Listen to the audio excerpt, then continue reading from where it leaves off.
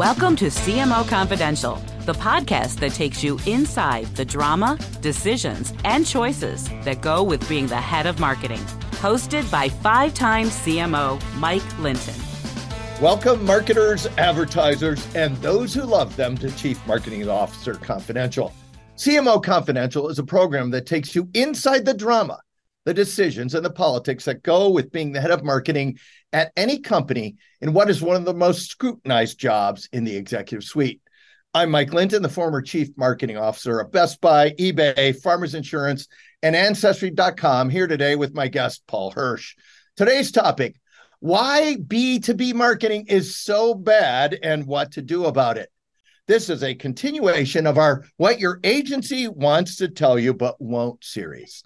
Now, Paul has been in the agency business his entire career, including art director at Goodby, EVP and creative director at Leo Burnett, founder of Division of Labor, executive creative director at Havas, and now the recently named CEO and chief creative officer at Doremus, a B2B shop. So he's coming out of a lot of creative, a lot of B2C, and now he's in B2B. Welcome, Paul. Thanks a lot, Mike. I'm happy to be here. Congrats on the podcast. It's kind of funny. As a creative, I feel a little bit like out of place on your podcast, which is full of like CMOs. I feel like it's like caddy day at the country club, and I'm just like barging in. All right, well, we'll go with that. And here's the first. So I'm going to ask you the first shot. What should we do with this first shot? Here it is. Give us an overview on B2B as seen through the lens of an agency. And let's talk about the marketing problem we referenced in that title. Tell us about it. Well, first of all, even to start, I think even in this thing, hopefully anyone at home watching this, like if we mention certain words like breakthrough or like KPIs, like should take a shot. There should be something, we should have some ground rules for that. But look, I think certainly B2B is in the spotlight right now. It's having a moment, people are posting about it. People are writing about it. Last year, Cannes had their first ever, B2B Lion, and it was a big honor, humbling honor to help lead that jury. So it's really exciting. But you mentioned there are problems, and there are a lot of them. I mean, too often B2B marketers, they're not approaching B2B the right way. They don't invest. They don't take risks. There are too many stakeholders. And perhaps worst of all, B2B companies, they kind of expect this thing to happen like right away. Like we bring in a CMO, we put some money in, and boom, something's going to happen. It's not a bag of chips. It isn't Doritos. It isn't a can of Coke. It's not a pizza for $9.99. I mean, this stuff, B2B, there are complex sales cycles. There's the proverbial funnel. Things take 12 months to happen. You're dealing with millions of dollars in, a product. It's hard. So let me make sure I'm hearing this right, and so our listeners get it. Here's what I hear you say. You got a big B2B business infrastructure that is designed for the long term. And now you are sticking a very short-term marketing focus on this at the tail end without any of the planning that might go into the other functions. Is that a fair assessment of what you just said? Like, am I summarizing it right? Absolutely. I don't think there could be a truer statement. I mean, look, being a CMO is it's a tough freaking job, having friends in there, my sister-in-law, shout out to Jillian Bayless is a CMO. I mean, that's a tough job. That is the hot seat. I know you explore this on every episode, but like you are brought in to make a change. And oftentimes there are so many things that are out of control. Could be sales, could be the product. And so you have to turn this around. You have to produce a result like on a time frame. So you get this time frame. But you're also saying the time frame from a lot of B2B companies is, even though they will acknowledge a sales cycle might be a year or 2 years long, they will not acknowledge the marketing cycle for anything except almost instant oatmeal on this. I just add water in there, I get great marketing. So if I'm a marketer, how do I even think about this when I'm approaching B2B or an agency? Like I let's acknowledge that this is probably an issue. What should I do if I'm an agency or a marketer in this space? Well, I think the first thing is as a marketer, if we're talking from that side or as an agency, the first thing you have to do is get in there. You need the trust. You need the trust with the agency. You got to develop that kind of long-term plan, that learning agenda. you need to try and set something up where you set yourself up for success. If we're talking about problems in the C-suite with the CMO, you got to fix some of the stuff that goes around that stuff. And then you need to take the long view. You need to invest. You need to work with your partners and try and convince them that running a campaign, whatever that is, could be anything, is not going to be the panacea that's going to solve everything. I mean, it isn't. If you think writing a manifesto, putting together some cheap idea video filled with stock footage is going to solve your problems, you're wrong. It's never going to happen. So by definition, you've just said a lot of B2B companies, that's their answer to marketing. Right? Yes. So a lot of these orgs are very sales driven or maybe product driven. How do I get an org like that to think long term and to adopt what you just said, which would be, and I think you've also said very few B2B companies really do testing of marketing, though they will do a lot of product and other testing. How do you, as an agency and a marketer, team up to get companies to think about marketing in a different way? Well, I mean, that's always the trick, isn't it? I mean, I think you have to kind of, I think first and foremost, you need to have kind of that shared vision of what marketing can do. You know, you need to kind of put some parameters down of what it's going to do. And in terms of that, the long term, I do think you have to plan for the long term. You have to realize that you need to engage your customer wherever they are, or whoever they are, with the tools you have available. And not everything is going to cost you a ton of money. You have a website. You know, there is kind of what different layers, you know, we call it, the connect, convince, commercialize layer. You know, it's the brand at the top, demand gen at the bottom. Yeah. And there's everything that goes in there. And, you know, there's a lot of agencies out there that they say they do B2B advertising, but they don't. They do advertising for a B2B company. And what they're going to do is they're going to put out a video, the best of them, and there's some great ones out there, get a Super Bowl commercial.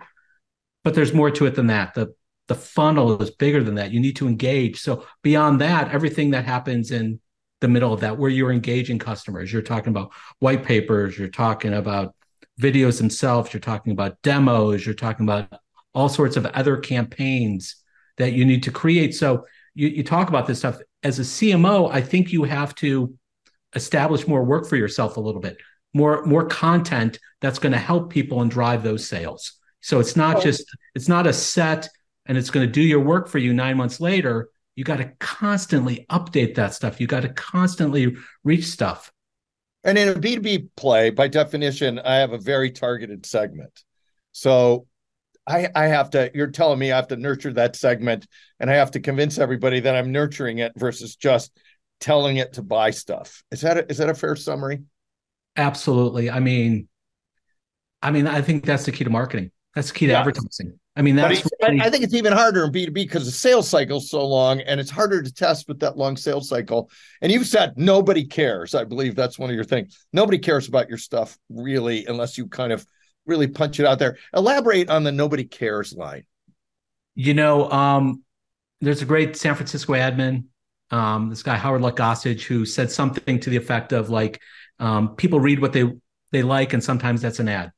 And I truly believe that because nobody cares. Nobody out there is looking for your specific ad. They're not waiting for it. They're not opening up, the internet, their computer. They're not opening up their newspaper. They're not turning on their TV for like online video or anything like that and expecting to see your work. They're just not. Nobody cares. They're not doing that. And especially, you talk about digital, nobody's clicking on banners. Who's clicking on banners? This is an industry where like 3% is a success rate. 97% of it is garbage. I mean, I can't remember the last time I clicked on a banner on the internet. Mike, I don't know about you, but like, I don't know that I've ever clicked on a banner. Maybe on Instagram because they know I'm looking at like a Montreal Expos hat and I'm going to get served that up. So maybe that's going to happen. But like, Go Expos. Okay, awesome. Keep going. Sorry, I didn't want to interrupt the nobody cares discussion. No, So but it's tough. I think nobody that's cares. Nobody cares about the ads, and then B2B, it might even be harder because you have a very, depending, you could be selling software as a service, you could be selling something directly to the CFO, and if you could be sending very specific markets. How do you? And those people are bombarded because everyone knows where they are. How do you make them care? I think that goes to finding, I think it's the strategy that you have. I mean, it goes back to creative, to a certain extent. And, I could talk about creative all day. I know Clive Serkin talked about creative. He's the wrong guy. Joking. I love Clive.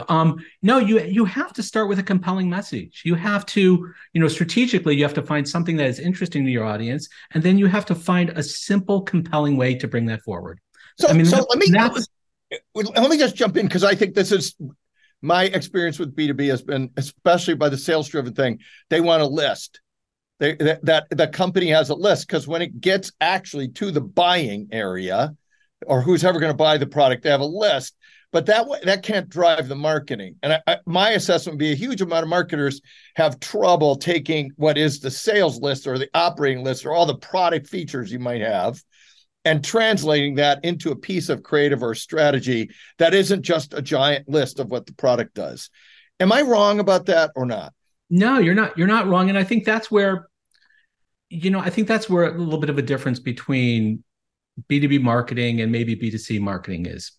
And I do think I'll probably get a lot of shit for it. I do think, on the B2C side, you might have more traditionally trained marketers who come up through a marketing function, who realize all the tools that are at the disposal, that you don't have to say everything, jam it in one particular place. That's the genius of marketing. There's a right place at the right time to deliver the right message. Yeah, and that every media has its job.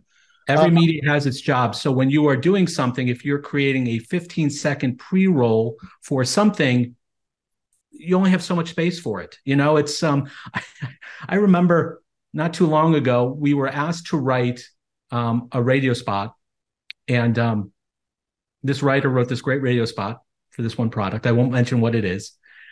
And client came back and gave comments, specific product comments about this, which totally destroyed what it was. But all he wrote back after that was like, instead of a 30, he was like, that would make it a 43-second commercial. Yeah. And so every piece of communication has its strength and its weakness. And as a marketer, you need to know that, so you can target what you're saying to the right person at the right time when they're ready to do that, especially like the heavy stuff. And I think that's the difference with B2B. That's the thing, with Doremus. I mean, we've been around 120 years. We know the stuff. We've been B2B all that time. And we know the heavy shit.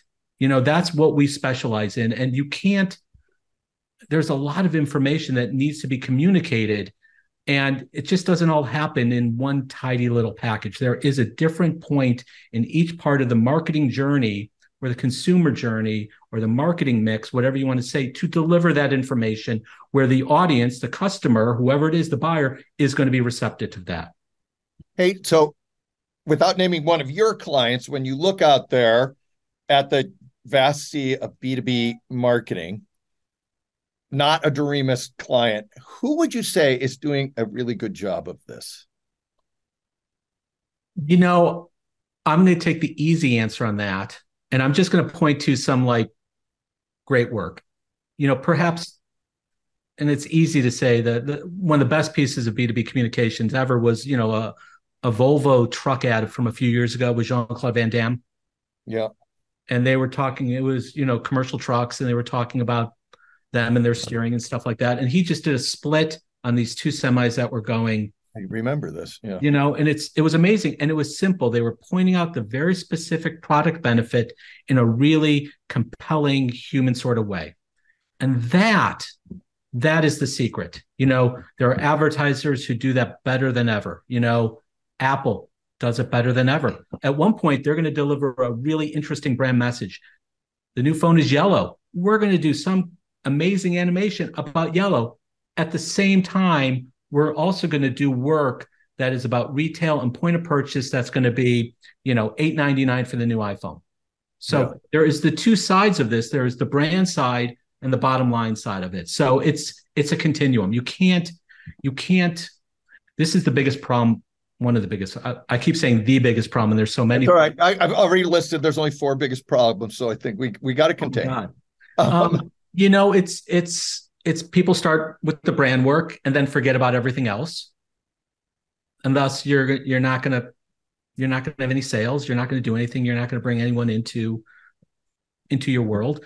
Or at the same time, they're going to go so demand gen that they're not going to develop a brand. And the brand, you need to develop a brand because at every touch point along the way, you need to remind consumers of who you are, why you exist, and why you are important. And that message changes at each. Got it. Hey, so you were just named CEO after being the, chief creative officer. What's it like to transition into this job? It's terrifying. No, I'm joking. Look, I'm a creative. I'm the son of a designer. I love creative. I mean, my background, just. It does scream creative. Yes. It does. It screams creative. So tell us about the transition. Yeah. I think the transition's easy. I mean, it's this, I'm a chief creative officer, and I guess used to be president, now CEO. It's a bit of a side hustle. But I think it's really important because I think it just shows where our company is at, that creative is at the center of everything we do. Whether that's strategy, whether that's media, whether that's analytics, we're always trying to find out the most creative way to solve a problem. And so for me, having a creative at the center, it's not a big change. There's a thing, I'm going to totally butcher this thing. The restaurateur Danny Meyer's got a thing. It's called like the salt shaker principle. And he talks about it in the sense of like part of the job of running a restaurant is making sure that the salt shaker is at the same point every time. Like when a table gets taken apart and put back together, and that's part of the job, is to make sure that we are consistent in how we approach stuff, the craft we take, the diligence we put at stuff. So, just being a creative as a CEO is the same thing as doing the day-to-day job. It's just making sure that we have a creative solution, and we are in a creative business. I don't understand companies that don't think of this as a creative business. It's not math. Got it. So let's just throw the CFO into the mix, because you got a lot of marketers sitting there in the B2B space where the CFO is super important, and the relationship between marketer and CFO is super important. Tell us about your relationship with your CFO, and then what you would recommend marketers do with their CFOs, because a lot of the tension is around the length of time creative takes to work, or the timing we just talked about. Give us some tips here. Our CFO, Brian, I love our CFO. I give him a lot of shit sometimes, but he's always looking after the best way. And, I think with most CFOs, you have to present, and just most clients, you have to present a compelling economic argument for doing something. That if you do X, it's going to yield Y. I think that varies based on the company that you're in, because I do think that is, an issue that marketers face, that we face working with CMOs, is that a lot don't believe in that. They don't believe in the potential for incremental change. They think of it as pennies on the dollar. If I put in $1, I'm going to get $1.25 back. And I'm the guy who says, no, if you put in $1, you can get $5 back. That is the purpose of advertising and marketing. It's not the small change. That's nothing. You can do big things to move. And I think that is the thing that CMOs are tasked with, is those big changes. They come into a company, you got to make some change. So I think, working with the CFO, showing him that there is an economic advantage. I truly believe that creative ideas are an economic multiplier. I mean, you take a look at that, and I agree with you. The real issue is, can you get them into the air long enough for them to multiply? Hey, okay, funniest story you can tell on the air. We've spoken a little bit in the past about this, and you say, what some of the problems that people face. And, one of the things that, or if you're doing it wrong, we talk about this, like if you're not investing enough, you're not doing it right. If you, if you don't support your agency and not trust, you're not doing it right. And I think you were talking about something, because I know you've done this. You mentioned that you've always stayed with the agency when you came in as the I've CMO. never fired the agency when I've come. Never fired the creative agency when I've come in ever. And I think that sort of trust is really one of the big things. And you talk about funny. We remember, and I saved this particularly for this, and I'm going to read this. Remember getting an RFP for a company to pitch their business. And I saved this because this is an epic thing. And this was in the RFP. This is the current state. It says, since 2019, we've had 2 CMOs searching for the third and 3 SVPs of corporate marketing. Also, our CEO and founder left. And we hired our first global creative director a month ago. And the brand director position didn't exist in Q1. So yeah, all this means is current brand guidelines and creative campaigns have gotten us to where we are and established good procedure. But 20, I'm not going to say the year, provides us with an opportunity to current leadership to proudly steer the ship in a refocused direction, to establish our brand in a way that's bold, accessible, and something everyone internally as well can wrap their arms and hearts and minds around. One brand to rule them all. One brand everyone can get behind that gives us the platform to tell people what we do and why it matters. You're killing me with this. The other thing, since you did say was 2019, there's not that many years there, but that's like, welcome to the Titanic. See what you can do next. I mean, there are so many things wrong with this. I mean, to me, this is like, this is like if you had the Onion write an RFP, this is what would happen. The Onion would take this and write the RFP this way. Then it would put some hilarious salary in there. That was you were paid in like sodas or something. Yeah. So local man looks for new agency. That's what they would say. But like, there's so many things in here that are like, are just trigger signs. You couldn't make it funnier. I could get all the CMOs I know, and they couldn't make a funnier RFP on that. Hey, we're almost at time here. So last topic before we sign off. Any practical advice you have for our listeners, particularly on the B2B front, that we haven't talked about yet? Look, I think there's a couple big themes for me. It's like, the first is take creative risks. Absolutely is what you do. I mean, one thing that we preach internally is like, you got to get effing smart about something. You got to, come up with a great idea, and then you got to repeat. And that's what you do. But you got to take creative risks. That is the whole point of what we do. To smart creative risks, not creative for creative's sake, smart strategic risk. That is the thing that you need to do. The other thing is you just can't. I think this is the problem on the B2B side we see all the time. And the problem for CMOs is a lot of stakeholders. You can't boil the ocean. You can't, from the amount of people to the amount of product things, you can't do that. It's got to be simplicity. Simplicity wins. So I'm going to shorthand that for our listeners and say, here's what I heard you say. Take a creative risk that is designed to drive the business and have very few people voting. Like you need really like 1 or 2 voters, because the more voters you have, the more you sand on the edge. Fair? Yeah, there aren't any statutes for committees. Excellent. So thank you, Paul, and thanks to everyone for listening to CMO Confidential.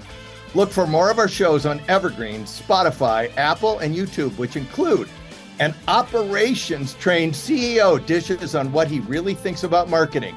A B-School professor talks about brand value, measures, and the metaverse, and a primer on the marketing CFO position. Hey, all you marketers, stay safe out there. This is Mike Linton signing off for CMO Confidential. Today's episode of CMO Confidential is brought to you by CMOcoaches.com. Are you a current or aspiring chief marketing officer looking to take your career to the next level? You should work with a CMO coach. CMO coaches are former CMOs who are nationally certified coaches. So whether you want to improve your leadership skills, develop your team, or drive better business results, we have the experience and expertise to help you succeed. To learn more, visit us at CMOcoaches.com. Great careers are forged out of great relationships. Your success, whatever your field, relies and thrives on the support and insights of others. I'm Andy Lapata, an author and speaker on the power of professional relationships. In the Connected Leadership podcast, I have the privilege of interviewing people from around the world to understand the relationships that have made a difference on their journey and how their insights can help you.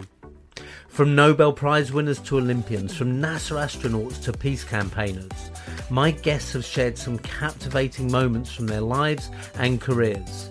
Combined with experts from leading universities, cutting-edge authors and giants of business, the Connected Leadership podcast aims to inspire, educate and entertain. Hi, my name is Sarah, and I want to tell you about my podcast called Can I Offer You Some Feedback? I'm a business consultant and executive coach with over 20 years experience in change management, leadership development, and naturally providing feedback to high performers. My podcast is for those of you who have a complicated relationship with feedback, whether giving, receiving, avoiding, or seeking. Feedback is essential for our development. In each episode, you'll hear from real people across industries with their ideas, perspectives, and best practices on feedback. I'll also be sharing business bites with you, simple explanations of organizational tools, management techniques, and leadership philosophies that will help you and your businesses thrive. You can listen to Can I Offer You Some Feedback on your favorite podcast app or learn more at evergreenpodcasts.com.